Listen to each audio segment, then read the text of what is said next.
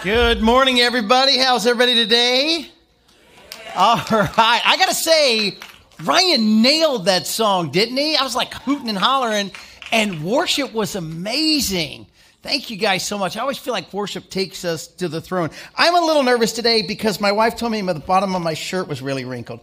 She told me I was supposed to pull on it when I got out here, but it doesn't work.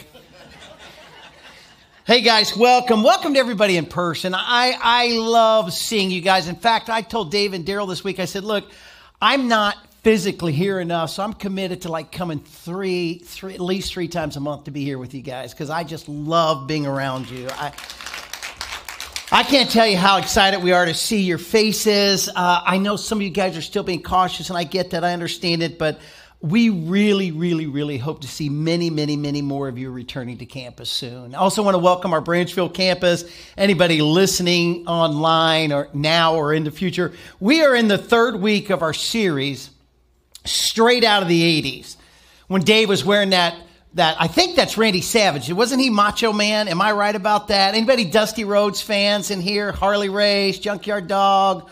None of you are that old, are you? That all out of the 80's, man. Loved that time. Moved to Florida right around then and would actually go to Tampa Bay all the time to watch the wrestling matches. I told Daryl this morning, the interesting thing about going to a wrestling match in Tampa Bay is there are literally, and I'm not making this up, more fights in the stands than there are in the ring. God bless Florida. It's a whole special breed down there, isn't it?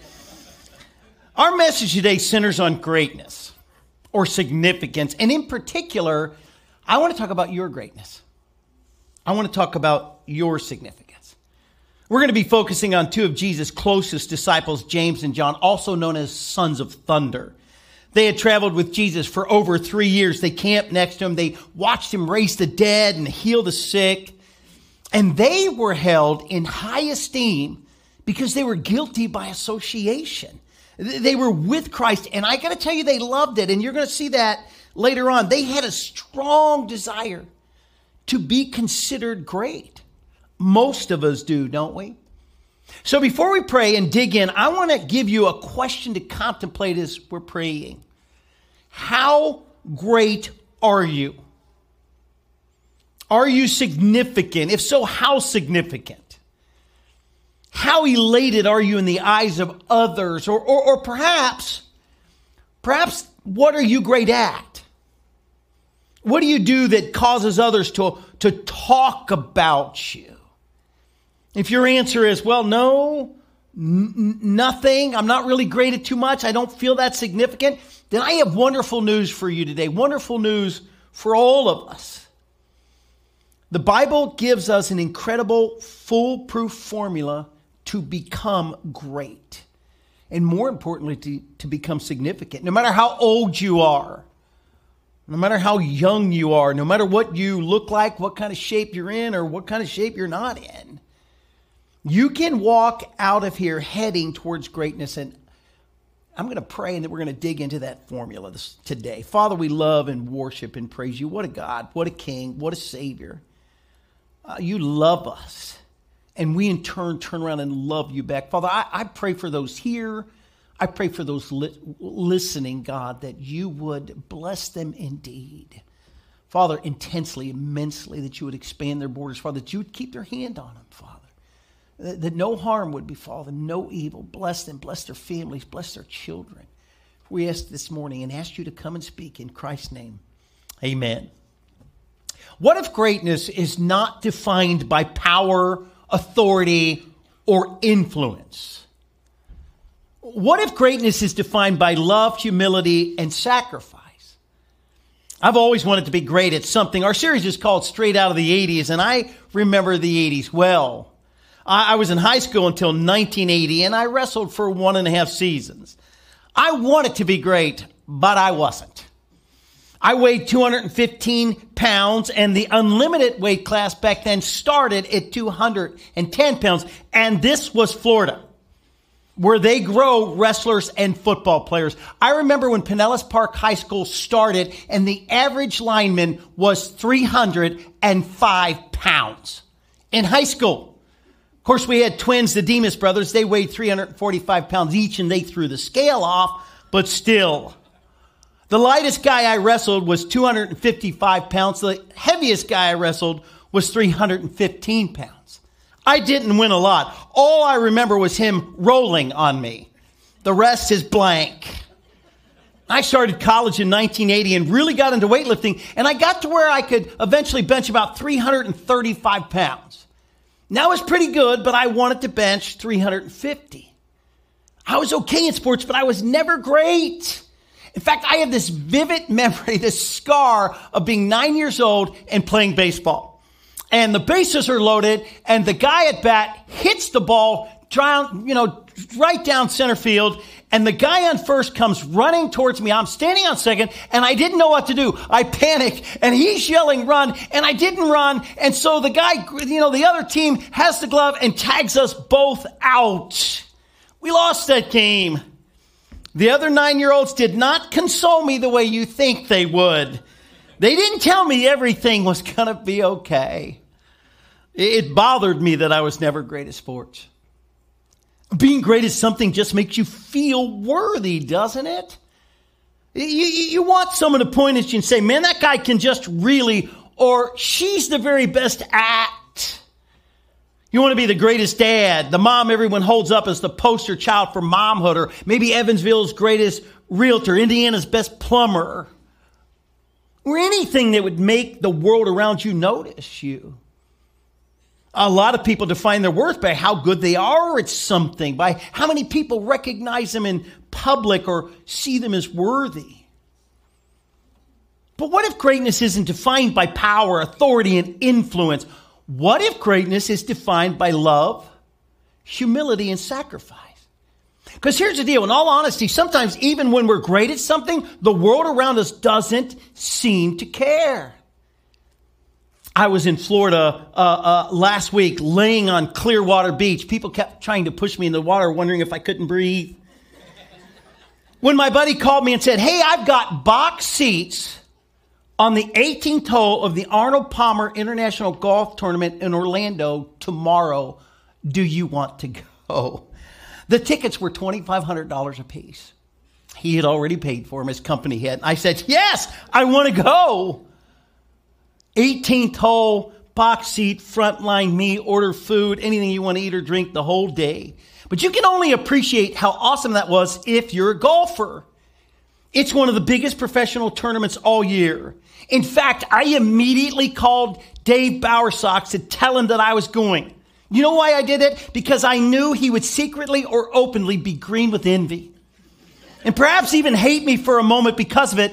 And his envy was its own reward. My favorite players were there: DeChambeau, Roy McIlroy, Jordan Spieth. There were dozens and dozens of amazing golfers playing in that tournament, guys that were incredible. But I found myself feeling sorry for most of the players. Why? Well, you could look out over the fairways and tell who was coming by how many people were following them. Most of the golfers had no one following them. No one was watching them. The cameras weren't even on when they were there. A few like Roy McIlroy, DeChambeau had more than hundreds of people following him. You could look out over the fairways and see who was coming your way. The other golfers were incredible, or they wouldn't have been there. But they weren't the GOATs. They weren't the greatest of all time. And no one seemed to even notice that they were there. The world seems to define greatness by how visibly successful you are. And that sentiment, that desire for the world to see as important as anything but new. Even Jesus' disciples dealt with it. We're going to be in Matthew chapter 20 if you want to turn there, or Bible Gateway, or wherever you're at. Matthew 20 verse 20 says, then the mother of James and John, the sons of Zebedee, came to Jesus with her sons. She knelt respectfully to ask a favor. What is your request, he asked. She replied, in your kingdom, please let my two sons sit in places of honor next to you. One on your right and one on your left. Aren't moms awesome? James and John were known as the sons of thunder, which would you lead us to believe, and rightly so, that these were men's men. They had a reputation for being tough. But apparently, at least in this instance, being sons of thunder meant their mother's name was Thunder. Moms just want to help. They want the world to love their kids as much as they do. I remember being 17 in a grocery store, and I was with my mom, and the cashier was super cute. Remember, I was only 17, and I was trying to flirt with her. And it was going pretty well. It was going in a great direction. When suddenly my mom, for no reason, said to the cashier and the world around us, "We're all on diets." Mood effectively killed. I don't know why she said that. Maybe she wanted the cashier to know that even though I was a little overweight, there was hope. I never shopped there again. Mama Thunder was just trying to help her boys out. She wanted the world around them and all of heaven to know what every mom knows. My kids are the absolute best. This interaction with her and the boys immediately precedes Jesus talking about his impending death. They're walking to Jerusalem. He's literally on his way to die. Matthew 20, verse 17. As Jesus was going up to Jerusalem, he took the 12 disciples aside privately and told them what was going to happen to him. "Listen," he said, "we're going up to Jerusalem where the Son of Man will be betrayed to the leading priests and the teachers of the religious law. They will sentence him to die. They will hand him over to the Romans to be mocked, flogged, and whipped and crucified. But on the third day, he will be raised from the dead." Jesus was talking about how he was going to save the world. He was letting them know that he would pay for the sins of anyone who would call upon his name. And according to the Bible, Jesus was in great emotional agony as he contemplated this suffering that would literally be days away. But the disciples had an earned reputation for not understanding what he was saying, even when it was said plainly. Anybody have children? You'll know exactly what that's like. See, they knew prophecy and they believed and knew that Jesus was the Messiah, the Savior, the King of Kings. They believed that wholeheartedly, but they were fuzzy on what Scripture and prophecy meant by Jesus saving them and becoming their king. They were focused on the title King of Kings. They knew very well, I believe, and believed that he was heading to Jerusalem to overthrow the Roman government. That's what they thought. After all, he commanded legions of angels. Demons feared and trembled in his presence. One army certainly couldn't stop a king like that. See, in their minds, he was going to set up a political kingdom. He was going to physically establish a throne there and rule and reign from there. And Mom wanted her kids to be sitting on the dais right alongside of him. After all, isn't that what it means to be great? To have every eye on you. To be great, even if it's by association. I want to tell you today, absolutely not. That is not at all what greatness is. And more importantly, that's not what significance is. You can be absolutely great at something and still be incredibly insignificant. You can be an amazing golfer and no one will follow you around. No one will even care. You can be the world's most successful businesswoman and no one will ever give you a second thought. Your greatness can leave you completely insignificant to the world around you. Because here's the deal. What truly makes a man or woman great is what makes them significant.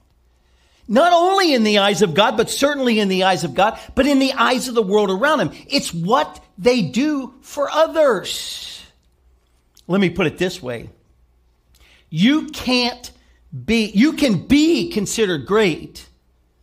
You can be considered great at what you do and still be totally insignificant and unimportant to the world around you. See, true greatness is achieved by attaining true significance. Let me say that again. True greatness is achieved by attaining true significance. Significance means, here's the definition, to be sufficiently great or important. To be worthy of attention, to be noteworthy. So here's the true question. Are you significantly great to someone else? Are you worthy of someone's attention? If so, then according to God's word, you are significant. But here's the deal. Whether your answer is no or yes, I have great news for you today. The Bible gives an incredible, foolproof formula to make you great, to make you significant to the world around you, to give meaning to your life, no matter how old you are, no matter how young you are, no matter what shape you're in. Because like so many truths, the formula for success might just be the exact opposite of what you expect. Jesus is about to define exactly what greatness looks like in the eyes of God. Let's look at Christ's response to James and John and Mama Thunder's request. Jesus gathers the boys together for what would be one of his final lessons before the cross. Their 3.5 years together was coming to a rapid end as the cross was drawing closer and closer, literally hours away. Matthew 20, verse 25. But Jesus called them together and said, this is right after that question. Hey, can they be great? Hey, guys, let's huddle. Let's get together for a defining moment. Jesus called them together and said, you know that the elders in this world lord it over their people. Officials flaunt their authority of those under them. I'm in charge and you're not. But among you, it will be different. Whoever wants to be a great leader among you must be your servant. I walked by so many of our people vacuuming and cleaning and setting up. And I just walked by them randomly and said, you are a great leader. You are a great leader. Whoever wants to be a leader among you must be your servant. Whoever wants to be first among you must become your slave. For even the Son of Man came not to be served, but to serve others and to give his life a ransom for many.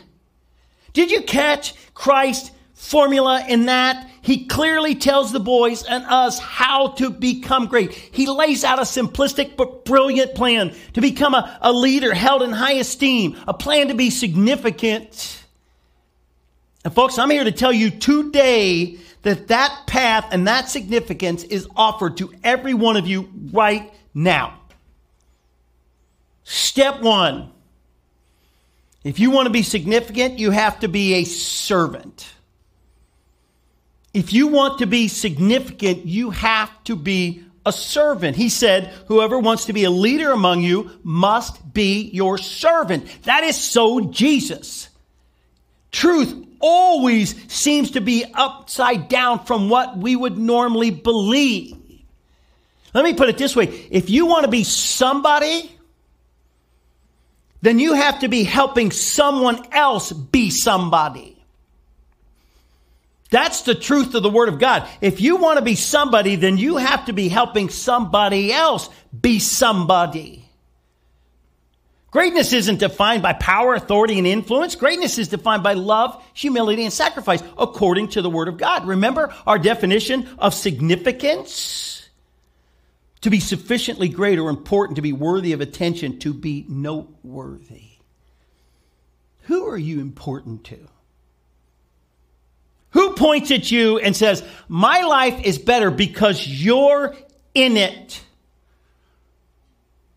Who knows Jesus better because you keep telling them about him? Whose attention do you have? Who feels significant because you take the time to love them and to pour into him?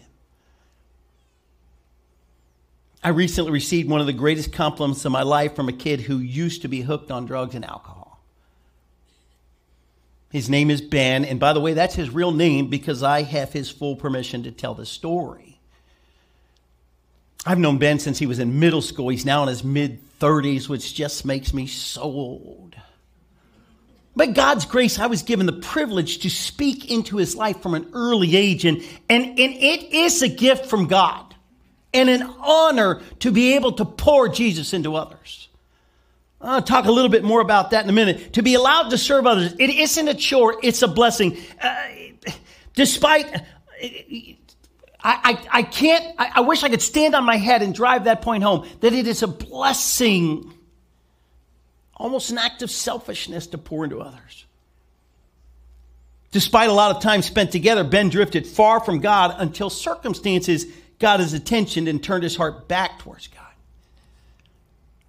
One night, Ben was riding his motorcycle through the streets of his hometown in Northern California, and he was either high or drunk or both, according to him.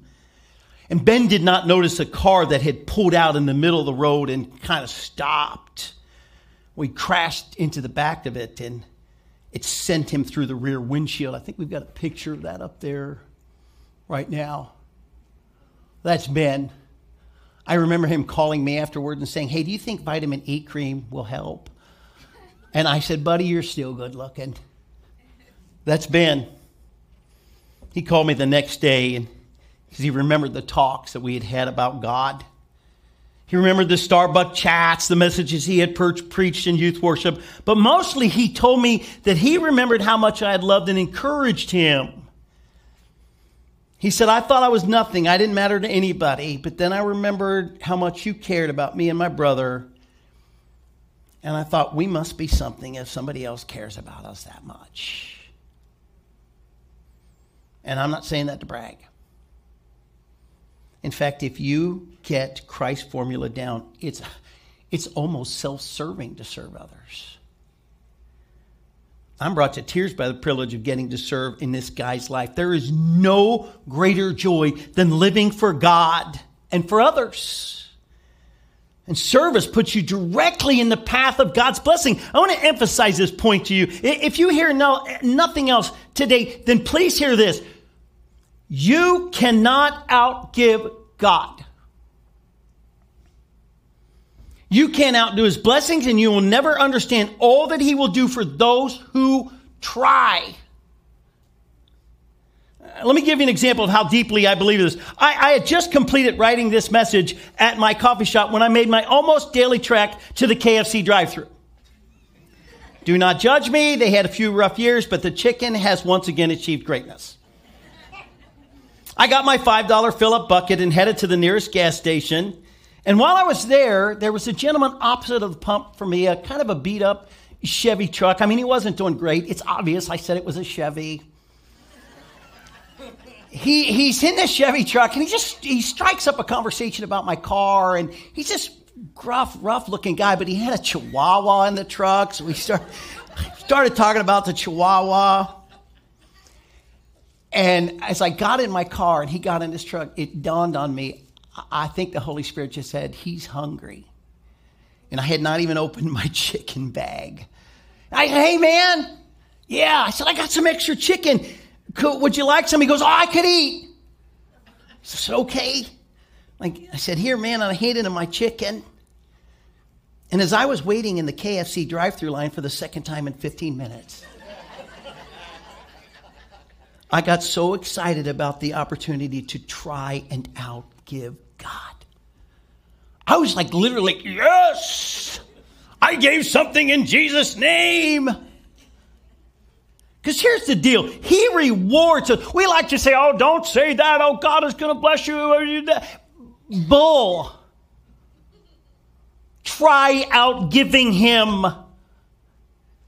He rewards those who desperately seek to be his physical presence on this earth. I actually sometimes feel selfish about doing those things because I know it comes with huge benefits. If you don't believe me, tonight when you go home, read the second half of Matthew chapter 25, and you're going to see how God, Jesus, in the end, judges the world by how well we did fellowship, by how well we fed the hungry, by how well we took in orphans, or we took in strangers, or we shared Christ. Whether you're serving, where or who are you serving? In Christ's formula for significance and leadership, you have to be serving. Are you volunteering in the children's ministry? Are you giving financially to the Hills so that they continue to do things like free oil changes or sending needed funds to missionaries around the world? Are spending time in feeding shelters or homeless shelters? Is there a group that meets in your house every week to be cared about and loved on? Are your neighbors thankful that you live there? Or are you more worried about your lawn than Jesus? Who are you discipling, pouring into so that they might become the next evangelist? By the way, Ben is in church every week, married a girl who looks like a model, loves Jesus, and has a successful photography business. In fact, I am flying to California next week for free because Ben bought me a ticket. God's blessing. Who are you discipling? Who wakes up in the middle of the night and feels important because you believe with all of your heart and mind that they're important? Let's pause for a second. Who have you invited to Easter Sunday? You can pick up these cards on the way out. You can show them to somebody. If they're like, I don't want to touch your card because you probably got COVID, just tell them to scan this little bar. I mean, who are you inviting to Easter Sunday? Who do you know that's far from God that needs help finding his way to him? And they might just find him here on Easter Sunday. How many invitations are you handing out? See, because according to Christ's formula, the only way that you can be a leader and therefore be significant is to be serving someone, somewhere, somehow. But wait, there's more to Christ, to Jesus' little formula. Number 2, if you want to be very significant or first, you have to be a slave. Remember what he said? Whoever wants to be first among you must become your slave. Let's define that word, the Greek word doulos, one who's in permanent relation or servitude to another. His or her will being altogether consumed in the will of others. I think these are the missionaries all over the world, local and far away. The guys and girls who walk the streets and give it all up for Jesus. I was in Hato del Yaqui in the DR when I met this young American girl named Jen Goodenough. I swear that was her last name. I think she was from Missouri, although she was pale enough to be from Indiana. Some of you folks need sun. I watched Jen walking up and down the dirt roads of this village. I watched children running up to her and saw her picking them up and loving on them. I'm a little bit of a germphobe, and to be honest, I wasn't touching anyone. I wasn't picking these kids up, but she was. And what made her so significant is the way she made them feel. She loved them the way Jesus loved them. And I remember walking behind her with all these little kids holding her hands, and I remember thinking, oh my gosh, she looks just like Jesus. She couldn't drive home at the end of the evening. My plane was leaving in a few days. Hers wasn't leaving for years. And I have to tell you, there's no Starbucks in Hato del Yaqui. She was altogether consumed with the needs of those people in the village. She was willing to be a slave for Christ. We have many slaves right here, many who have adopted children. It's a forever commitment. Sharon, Tim Olson have adopted 6 of their 8 children. Daryl and Jen Marin have fostered many, many children over the years. They have clean clothes and school and great food and Christmas presents. These people look a lot like Jesus. Greatness is not defined by how many people serve you. Greatness is defined by how many people you will serve. Jesus wasn't quite done. He wasn't finished with his lesson to the boys. What if you want to be the GOAT? What if you want to be the greatest of all time? Number 3, he said, if you want to be the greatest leader of all time, you have to be willing to die for those around you. Matthew 20, verse 28, for even the Son of Man, Jesus said, came not to be served, but to serve others and to give his life as a ransom for many. Jesus knew he was going to die for us when he came. He was born to die. Talk about 80's, the old Billy Jack movie, Born to Die. Anybody remember that? Second Billy Jack movie. I always think of that when I think Jesus was born to die. Talk about being used, unappreciated, but serving anyway. Remember when he was talking to disciples? Listen, we're on our way to Jerusalem. He says, they're going to sentence me to die. He didn't want to die. He especially didn't want to die an excruciating, humiliating death on the cross. If you don't believe that, read Hebrews chapter 12. He knew he had to die. So by his own desire, he did. Because there was no other way to pay for our sins. In fact, there's no way for you to make it into eternal peace and joy and into the presence of God without Jesus. Romans chapter 3, Paul writes this, for everyone has sinned. You out there this morning, today, you know you sin. We all fall short of God's glorious standard. Yet God in his grace freely makes us right in his sight. He did this through Christ Jesus when he freed us from the penalty of sin. For God presented Jesus as the sacrifice for sin. People are made right with God when they believe that Jesus sacrificed his life, shedding his blood. Guys, anyone who hears my voice right now or later online, please understand that you were so significant to Jesus that he willingly died on the cross for you. He died so you wouldn't have to. He took your place. He died for all of your wrongdoings and paid for all of your wrongs. Romans 3 says people are made right with God when they believe that Jesus sacrificed his life by shedding his blood. Listen, if you have never called out on Jesus, if you have never believed that he sacrificed his life for you, then I'm begging you to do that today. Whether you're here, whether you're online, I'm asking you to step forward and just say, in your own mind, your own heart, Jesus, the best I know how. I believe the Bible. I believe you love me. I believe you died on the cross to pay for my sins. I need that payment. I want to call upon you to be my Savior, to be my God. If you have never believed that Jesus sacrificed his life for you, then I'm begging you to do that today. And guys, if you want to be somebody, then you have to be helping somebody else be somebody. Let's pray. Father, we love and worship and praise you. We adore you. God, open doors for us to serve. Bring people into our lives for us to share Christ with. Father, whatever it takes. Expand our borders expand our lives so that we may meet people far from God. Give us the courage to say, hey, let me tell you about my Savior. Get courage to say, hey, join me at church. Father, we want to be significant to you in the world around us. We worship and praise you in the name of Jesus. Amen.